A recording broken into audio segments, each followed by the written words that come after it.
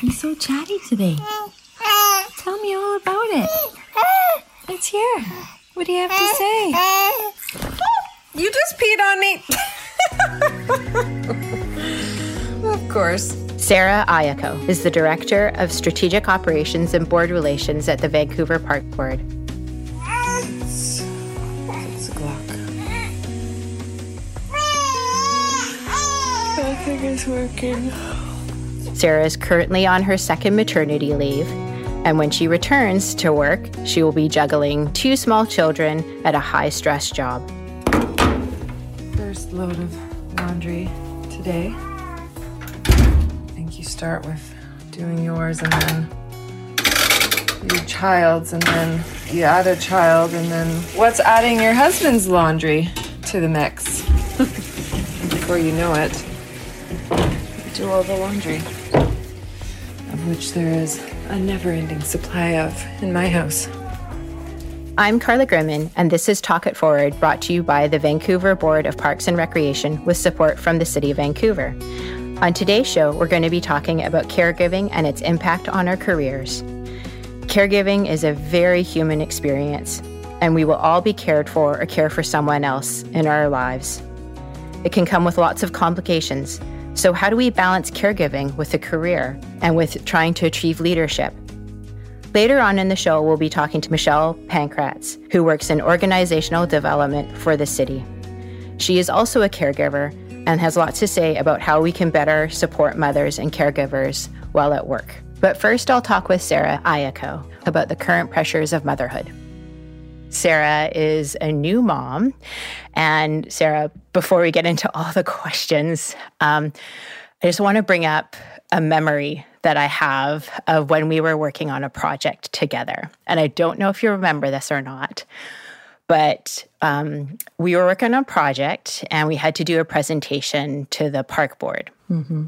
And there were some finishing touches that needed to be done on this presentation.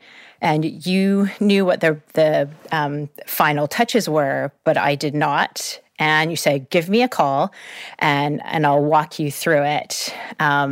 So I called you and you were talking about, okay, on, slide 15, we need to change this. And then slide 16, can you put a graphic in here? And then all of a sudden you start saying, oh, just hang on a second. It's okay. And I'm like, what's going on in the background there?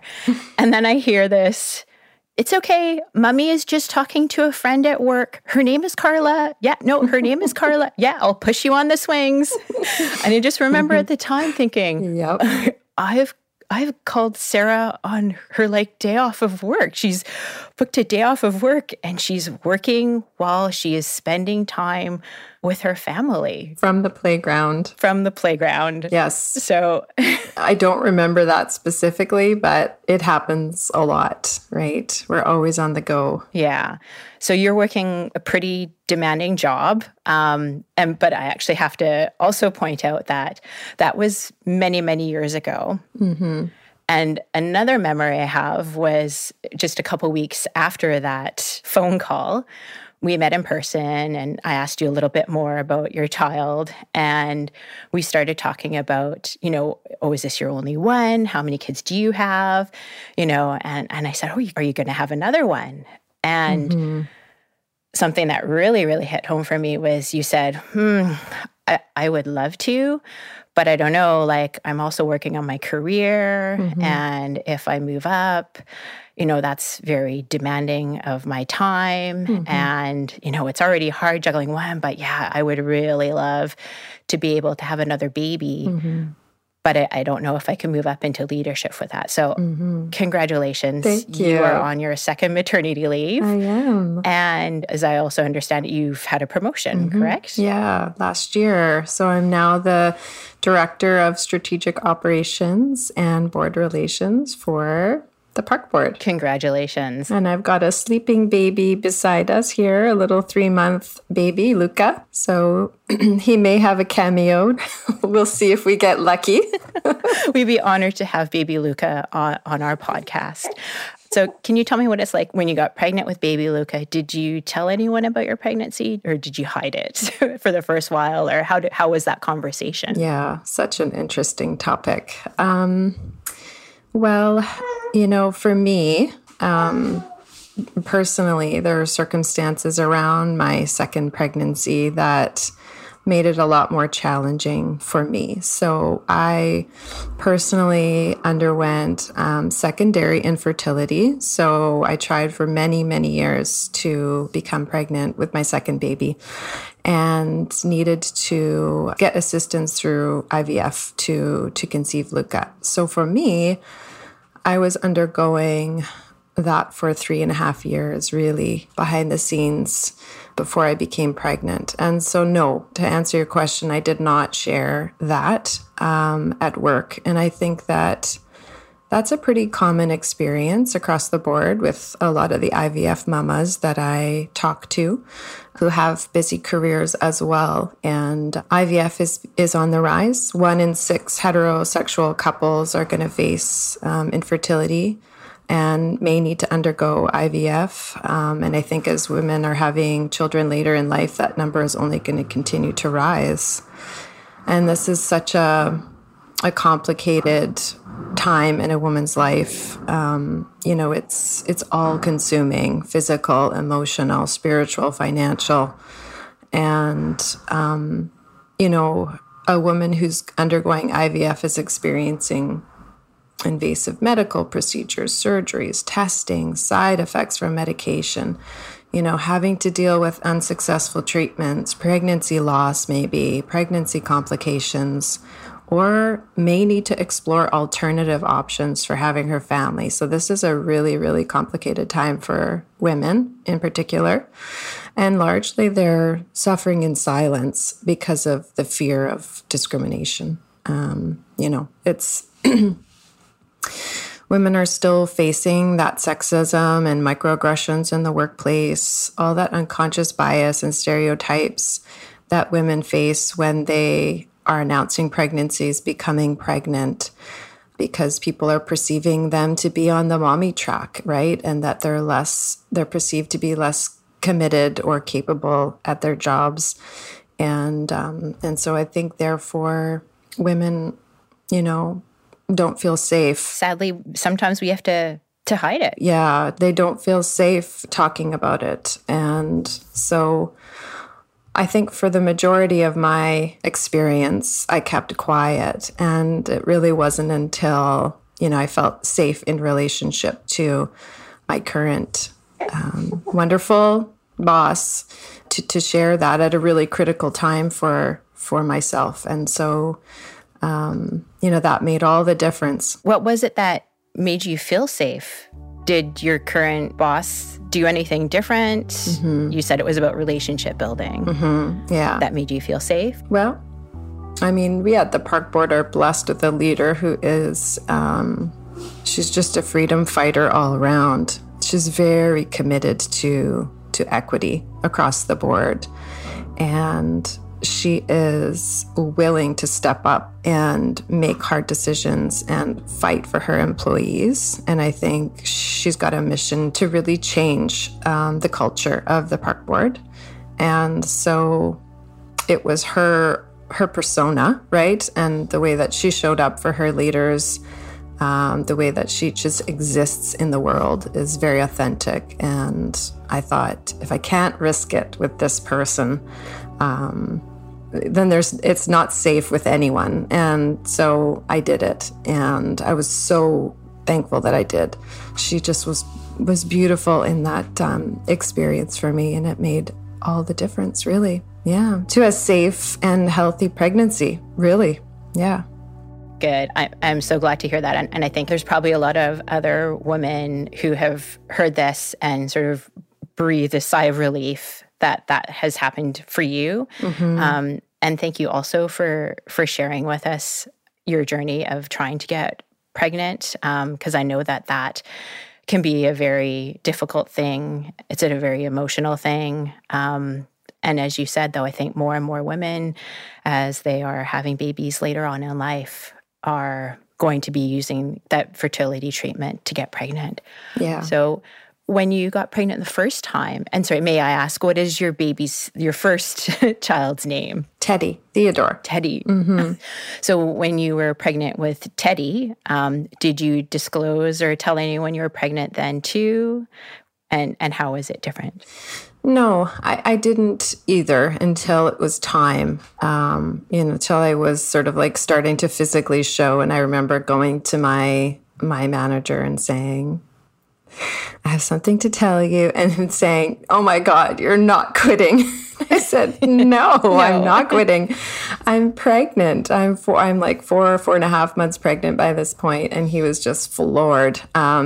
Daddy of 4, super supportive of me as well. And so it was a beautiful thing. Of course, I showed up with my spreadsheet of this isn't going to impact work, and this is the status of my projects, and this is my plan for, transitioning to mat leave. And he just said, put that away, and, gave me a big hug and, wanted to hear about how I was. And I thought that was very kind and sweet too. But the reality is, no, I didn't share prior to that point. And, there's a lot of reasons why women wouldn't do that. But, you and I have sort of discussed behind the scenes, imagine a world where a woman could come to work and say, I want that promotion, mm-hmm. or I'd like to aspire to this level in the organization. And by the way, I also aspire to have 3 children in my life. And how do we make this work in a transparent and fair and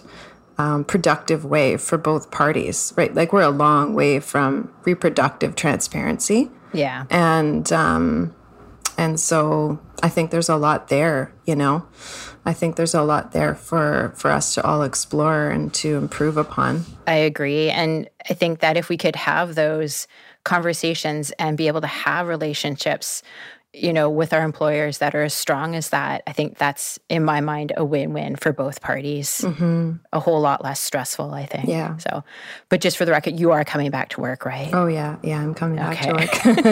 I know that you've kind of, you're not even halfway through your maternity leave. Mm-hmm. But what do you think it's going to be like as you transition back into work after your maternity leave? Oh, my goodness. That's the $1 million question. I mean, the first time around, I have to say I was shocked at how difficult it was. I mean, I was prepared for difficult, but the difficulty far exceeded what I was ready for. I think that moms are still facing that motherhood penalty, right? That perceived competence and commitment issue. And sometimes they're making trade-offs for managing the extra burdens that they're dealing with at home in terms of unpaid work, childcare, cleaning, cooking, logistics, sick days, doctor's appointments, social engagements, volunteering with their kids, on and on it goes. And this is disproportionately affecting women, significantly. In fact, it's been shown that men actually earn more when they become fathers. They don't have this motherhood penalty. So when I returned to work the first time, it was sort of fraught by so many complications, really. And I don't think that it was until I became a mom that I felt like I was falling behind in my career, and I'll say that as a very privileged woman, white, cis, able-bodied, credentialed, married, employed woman in Vancouver. Very privileged on the spectrum. But I've certainly faced my fair share of sexism in the workplace coming up. But it really wasn't until I became a mom that I started to really lose ground, because I needed to make those trade-offs. I had shared with you that we know childcare is an issue in Vancouver. And I thought, nope. Have you got childcare ready for? No, I do not. No. And I'll tell you the story. The first time around, I had heard the horror stories of the childcare issue. So the first people that knew I was pregnant were the childcare wait lists. Yep. Even before I told my husband, I had a spreadsheet. I had plotted on the map all of the centers in my radius between home and work, and I had applied to all of them diligently, over a dozen childcare locations. And I will tell you that in 15 months, I only heard back from one. And to this day, they say, we don't know how you got on with us. We had a 3-year wait list. It was a fluke. I diligently followed up with those childcare centers on a quarterly basis. Nobody called me back. I was desperate. I had to extend my mat leave by a little bit. I was looking at getting a nanny, but of course a nanny is costly. So costly. If you're planning to pay a nanny a living wage in Vancouver, it's a very significant cost I just personally cannot afford. Yeah. So I was lucky the first time that I did find childcare. And this time around, I am in the same boat. I honestly don't know what will happen. Yeah. So you're just waiting for the phone call and hoping. I'm just waiting. Yeah. I'm in the wind. And so that's like a huge reason why I think, returning to work for moms is stressful and fraught with uncertainty, inability to plan and to get those logistics sorted out is a big part of it. But then again, juggling everything once you do find childcare and returning to work, it's exhausting. Draining, exhausting. It's a 24/7 job. You have a child, that's another full-time job in addition to your paid work job. And you didn't get any more time in your day. And motherhood is 24/7. Your children need you during the night. If you're nursing, I've heard estimates that nursing a baby is 1,800 hours a year. So that's close to a full-time job in itself. Unpaid. Just the feeding component of it. So I think that mounting unpaid labor that women do at home, it wasn't for me a conscious decision almost. It just I just seem to accumulate. I accumulate jobs. Somehow we manage to do it. Right? I accumulate the laundry. I accumulate the cooking. I accumulate the pickups. I accumulate all of the emotional care for my children. And I think it's not uncommon, right? And so for me, I needed to make accommodation. I took a reduced work week when I came back the first time around. And that had consequences for me in my career. It really did. People did perceive me in a different way because I was doing a different job. And although I was grateful for that accommodation, I think looking back, I can see how it really set me back a bit in terms of my career progression. And do you think, though, that was it people's perceptions that kind of set you back? Or I don't know, because I see you as really and certainly when I have worked with you on projects, you were very ambitious, you were determined. I think that any employer would be thankful to have you on their team. You were just an incredibly productive person. I'll get a reference from you. Yes, not a problem. I think it's complicated because although I needed and wanted that accommodation, and I was so grateful at the time to have it, I also can see in retrospect that I took a different role, and that role was as an individual contributor. And it was a blessing and a curse. A blessing in the sense that traditional leadership roles like the one I'm in now, even, we've got big teams. You need to be available basically 24/7. There's evening work, board work, project work, which is just, deadline driven, and it can be high stress. And so when I took the individual contributor role, it didn't have a lot of those issues, right? I could come in, I could provide my expertise and work and then leave. And I loved that about it for a time. Uh-huh. But it also meant that people who didn't know me before perceived me as that was my skill level. And so in particular, people in leadership didn't know that I came with 15 years of experience doing all those other things prior, right? Uh-huh. And that this for me was a sort of a temporary timeout. So it took, I think, a lot of relationship building for me and time and and me to sort of get back in the saddle, so to speak, with my hours of work and whatnot, to be really quite clear about my commitment for growth, to recover on that. And I think that for a lot of women, that's just, not going to be, like I had the benefit of exposure, let's say, right? And of my personal relationships. So I think for a lot of women who are making those trade-offs, whether it's financial or whether it's for childcare, they're really going to be facing that penalty. And if they don't have the mentorship and the guidance and or people advocating for them, quite easily could fall even further behind in their careers.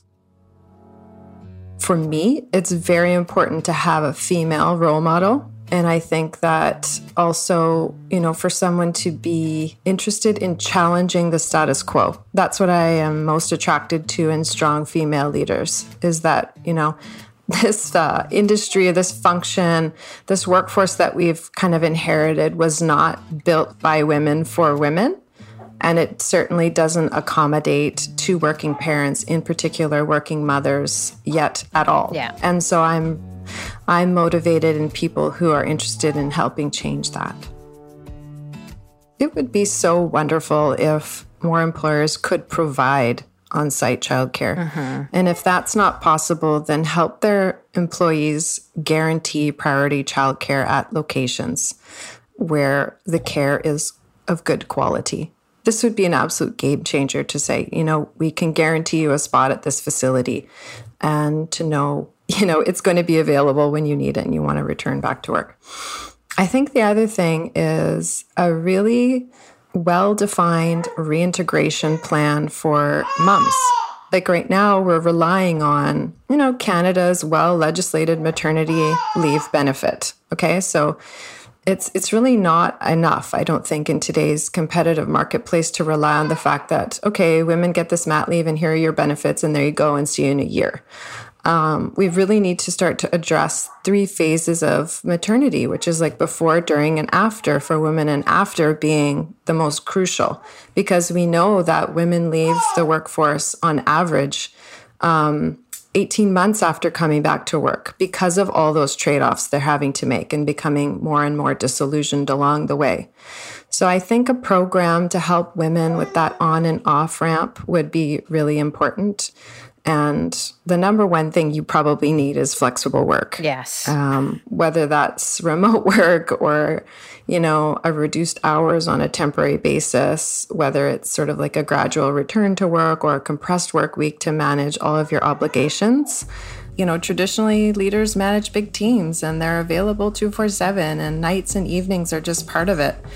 But if we did create some more senior level individual contributor roles, then I think that women would not have to take so many trade-offs and be penalized for kind of not conforming to that traditional track. So we'll see, I'll be presenting and preparing material for board meetings every Monday, probably when I go back to work, and I'll likely be nursing a baby, and I'll be probably forging that track for many people at the park board to say, is this sustainable for a mother with young babies? And if not, then how can we make it so? I 100% support you in this forging ahead. Thank you so much, Sarah. Is there anything else that you wanted to talk about, or any other burning sort of issues on your mind about motherhood? And well, I think that there are a couple things that we could improve for moms everywhere, right? We talked about childcare. We talked about having, a supportive on and off ramp. We talked about having more welcoming and flexible workplace policies. I think that ultimately we have to get down to the fact that there's a wage gap and that women are not making the same amount or earning the same amount as men, and that there's still a penalty, a very high cost for women to have a career. And at a certain point, I think we're going to have to really pay women for their maternity leaves. We work at the city. We have a very generous benefit package when you compare that to a lot of other companies. For example, we have the wellness days, which I love the wellness days, right? Those are days with my kids. I just love those. and the city will top up maternity to 4 months to a proportion of your salary. But I think with women, especially in inner cities like Vancouver, where we have a crippling mortgages and where childcare is sort of hit and miss, and then we have women who are having babies later in their life, right, who may have to deal with fertility treatments, and then all of the added costs and pressures of having a baby. They've right-sized their lives to their salaries, and yet they have to go on maternity leave and they have to earn a very small proportion of what they were earning before, right, through EI, which they pay into their entire lives, by the way. And then potentially, if they're very, very lucky, we'll have a maternity top-up. And the other thing is, for example, at the city, we have a defined pension program, which if you take a maternity leave, you take a gap year from that pension. If you do the math on the gap, let's say on 1, 2, 3 children, that's a massive cut to your pension. So women are being penalized not only immediately by taking the mat leave, but in their future for their retirement. And currently there's a time period that you have to pay that money back in order to get the employer contribution. And I think it's only a few years. But the reality is, if you live in Vancouver, you have a huge mortgage, you're having to save for your mat leave as it is. You don't all of a sudden have $10,000, $20,000, $30,000 laying around to recontribute to your pension. So I think that's something that employers need to look at. And then lastly, I would say that everybody, I think at work, has a responsibility to address sort of like the culture of burnout, because a lot of this is disproportionately affecting women. But I think we need to be super clear and realistic and achievable in what we're taking on, right? We can't be all things to all people. We need supportive workplace policies that help employees, not just women, but everybody, establish boundaries to safeguard their mental health. And I think we really need to engage women, in particularly moms, in the development of these programs and policies. I'd like to see us model the way. It's very uncommon for me to see women, especially moms with young kids, in leadership roles, right? Even if we are seeing women, like, they're disproportionately white and they're a lot older. And I think that if we start to include more BIPOC staff, more women with young children in leadership roles, really we're going to see, like, what's the litmus test of these? Are they sustainable? Are they inclusive? Are they productive for everybody involved? So those are the things that I would like to see. And I mean, we didn't really touch on the men. I think they are part of the equation. That's maybe another podcast.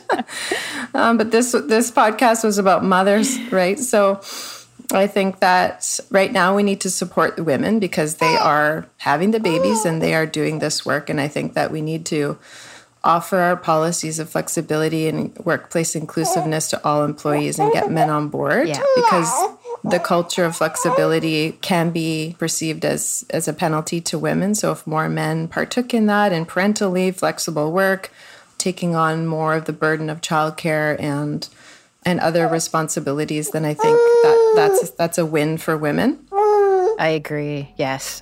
But I do think women need to be the focus of these supportive programs. Yeah, I agree. And thank you for, I asked if you had anything else or more to say, and you brought up like a whole bunch of other points, all super important. Thank you so much. And hopefully we can get started on some of these initiatives. Let's get started. Yes. I'm on board. Thank you so much, Sarah, again, for being on our show today. And thank you, baby Luca, for making a cameo appearance. Thank you so much for having us. It's been a pleasure. Thank you for doing this podcast, Carla. You're listening to Talk It Forward, brought to you by the Vancouver Board of Parks and Recreation and supported by the City of Vancouver. I'm Carla Grimman, and today on the show, we're talking about caregiving and self-care and what it's like to juggle parenthood or taking care of a loved one with a disability while juggling work and all those other pressures. Next, we'll talk about strategies to better support caregivers. Before we introduce our guest today, I just wanted to give a kudos and a huge thank you to all of the working women out there, those that are working inside and outside of the workplace. I read somewhere that stats are they work an additional 5 hours per day outside of the workforce. And the work that they do outside of the workforce, it's vital to our communities and our society. And this work often goes unrecognized. And this work looks like cooking, cleaning, volunteering for the pack, and also caretaking or caregiving, which leads me to introduce our next guest, Michele Pankratz from Organizational Development at the City of Vancouver. And she's here to chat with us about caregiving and how it may impact our career development. So thank you so much, Michele, for joining us today. And can you tell us just a little bit about what does organizational development do here at the City of Vancouver? Thank you very much, Carla. I'm really thrilled to be here. And sure, it's a bit of a funny term, organization development, but primarily what we're responsible for as a team is individual leadership and team leadership and organizational culture shift kinds of initiatives. So very much work with leaders across the organization at all levels of the organization. Thanks for that. So you're talking about leadership and the development of leadership. Often, these additional hours and specifically caregiving or caretaking, it can be a bit of a barrier to career development and leadership. I was just wondering, has this personally impacted you at all in your career development? Yes, absolutely. So I am, first of all, at the city in terms of how we've defined caregiver, for example, in our employee benchmark surveys is parent or someone who provides elder care and or care for someone who lives with a chronic illness and or disability of some sort. So for me, I am a mom. And so there's that aspect of caregiving. I have a son and also a daughter, a stepdaughter. But 10 years ago, my son was diagnosed with what is called a life-threatening chronic autoimmune disease. And so I became a medical caregiver as well as a parent. So that was a life-altering experience for me. It's changed every aspect of my life and continues to be a big part of my life, although my son's a young adult now and primarily independent, but there are still aspects of caregiving that I provide for him. So I think you never stop being a mom, no matter how old your child is. That is the case. You're absolutely right. It just shifts in terms of what you worry about. So from a caregiving perspective on those different levels, yes, it's very much been part of my journey and my career experience as well has shaped that. And so as far as impacting your career development, it sounds exhausting. Mm-hmm. Very time-consuming, and it can drain you from focusing on your daily job or your career development. I'm wondering, how did you navigate around that? And did it impact you that much? Yes, actually. So when my son was diagnosed, I was actually a TFT employee at the city. And so initially, I actually had to leave my role because it's quite a steep learning curve for the health condition he has. It's intense management. It requires 24/7 management. And he was young, so I needed to go to his field trips and I needed to be there for all of his sports on the sidelines and things like that. So for the first year, I actually couldn't work. So it had quite a significant impact. And then I was able to start fitting work back into my life because I'm also the primary income earner in my family. So it's important that I am working. So there was some financial impact from that as well as career impact, which happens for many women and caregivers in general. But interestingly, at the city currently, there are not part-time options. So I had to find a different way to engage, and that was primarily through contracts. And then 5 years ago, I had the opportunity to come back in a full-time role, and my son was at a different level. But 2.5 years into that, he was in the teen stage, which comes with its own challenges for the disease that he has. I am there right now. I sympathize with you and any other mother, father of a teenager. Yes, it's a very unique stage in children's lives. And then also with my son, which he has type 1 diabetes. And so it's quite a fraught time, physical and mental health. So I attempted to stay very engaged in work as a manager. And you know this in the organization. It's a very fulfilling role, but it's also very demanding. And so I thought I could do it all and do both. And those extra hours you're talking about and all the medical care requirements I had, and I ended up burning out, and I had to leave the organization again. And so for about a year and a half, just to regain my own health, recalibrate, make sure my son was in a good place. And then I had the very good fortune of being able to come back in my role when my predecessor actually had to leave for caregiving reasons actually as well. So I've had quite a journey with my caregiving experience in terms of how it impacts my whole life and my career and work. So, well, welcome back. Thank you. Obviously, very thankful to have you back. Thank you. And so, you've had to leave a few times to care for yourself. And now that you have re-entered the workplace and full-time, I'm wondering, when you did leave, did you learn anything about self-care, and how are you going to manage this full-time job now? You're still caregiving. You're caregiving for a loved elder person in your life. What do you think you will do different this time to care for yourself? And is there anything else that you would recommend to, say, our listeners that are going through a similar situation? Because I think that putting yourself first and caring for yourself first and foremost before you take care of others is really important. It is absolutely the case. And it's interesting, when my son was first diagnosed, I was in a session where someone was there who wasn't a caregiver, but that was okay, but who provided some, guidance and suggestions and ideas, like make sure you sit by the window and read a book and have a cup of tea or go to a yoga class. And in my situation, and I know for many parents, particularly with young children, that's actually not really an option. And that becomes more of an option as you carve out time and you find your ways. But what I found actually was, interestingly, some of the self-care things were self-compassion. So being kinder with myself in terms of my expectations, being vulnerable and sharing with others so that they would be aware, because caregiving is quite invisible for the most part in the workplace.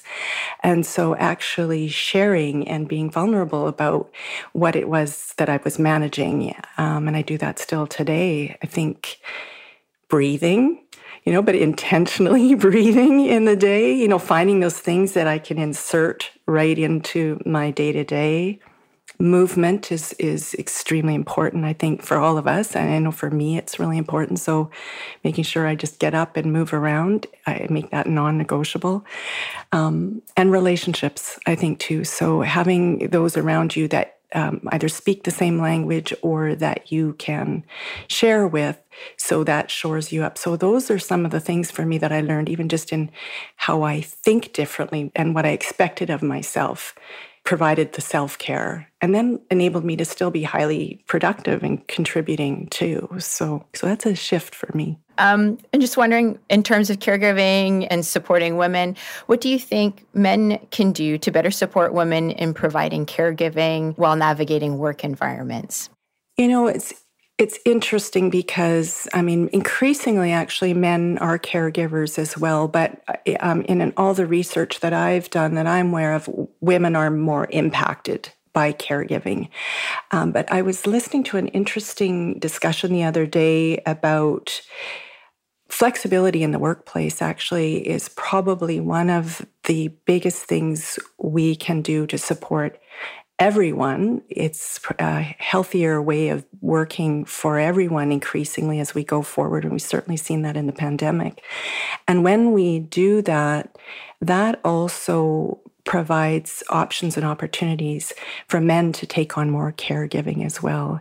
And so it's an interesting thing where still caregiving predominantly falls on women, as you mentioned, the hours that are involved. So even if men identify as caregivers in the organization, women still tend to take on more of the different kinds of roles that impact their lives and work. So I think men being aware of that, men finding ways to flex their own work lives and be in conversation about this issue to understand it more deeply in terms of the impacts. I think fully just engaging in the conversation to understand how we can do this collectively. Because care, it's interesting. I was just reading a stat that at least 60% of us at some point in our lives are going to have some responsibility in terms of caregiving, be it children or elder care or caring for a family member or friend. That's a pretty universal experience. So it's actually woven into our society. It's a core thread of who we are as humans, but it's invisible primarily in places like the workplace. And so I think bringing this forward, and that was part of the reason for the ERG too. 45%, I think, of city employees who responded to the employee benchmark survey are caregivers, or identified as caregivers. 66% of them are actually those who are pay band 10 and above, so are senior leaders. So it's really interesting in terms of it's quite a high percentage of our employees, at least those who responded to the employee benchmark survey, who identify as caregivers. But you likely don't know that in terms of the impacts in day-to-day interactions. I know, and I think when you talk about it being invisible, I think a lot of people want to keep their personal lives outside of the work environment. But I think that if we know about the struggles that our employees are going through, then we can better support them and bring understanding as to, why they're off today, or, they're just not 100% there, and help them in some way with whatever that they are going through. Like you said, this is just the beginning of the journey and the beginning of the conversations. Thank you so much for joining us and sharing your experience with us of what you have gone through. And just curious for our listeners, what is your favorite thing to do in regards to self-care? What is your number one thing that you turn to do? I live close to Pacific Spirit Park in Vancouver, up near UBC, the university, and that has saved my life. Being in that forest, walking or running there is just being surrounded by nature and the quiet. I would say that's my number one go-to space and activity to be present. Nice. Putting on your running shoes and running. Yes, just running off. Who knows which direction. Can I add one more thing too, Carla, that I just wanted to say? Because I heard this beautiful Dr. Terry Lee Alred, who is a medical director for First Nations Health Authority, and I heard her give a beautiful analogy. What she said is, if you consider all of us as humans in a circle, a community in a circle, and if we take care of those in the margins, so if we make sure that whatever we design takes care of those who are in the margins, those equity denied groups, those of us who have these different intersectional needs, that will take care of everyone. And I thought that was a beautiful thing, is that there is a way for it to be an and for all of us if we start having these conversations with those who are challenged most by living in the systems and structures that we're in. And so I think that's a great goal. Thank you very much for sharing that. And thank you again for joining us on today's episode. Take care. Thank you very much. It's fantastic that you're creating a space for putting voice to and having these conversations about women in leadership. So I appreciate it. This has been Talk It Forward. I'm Carla Grimman. I'd like to thank both Sarah and Michele for joining me today and talking about caregiving, and for being so open and honest and letting us see into their personal lives. Please follow Talk It Forward to receive episodes as they come out. And why not share the podcast and tell your friends about us? You can learn more about the City of Vancouver's Women Equity Strategy online at vancouver.ca/womensequity. Take care and talk soon.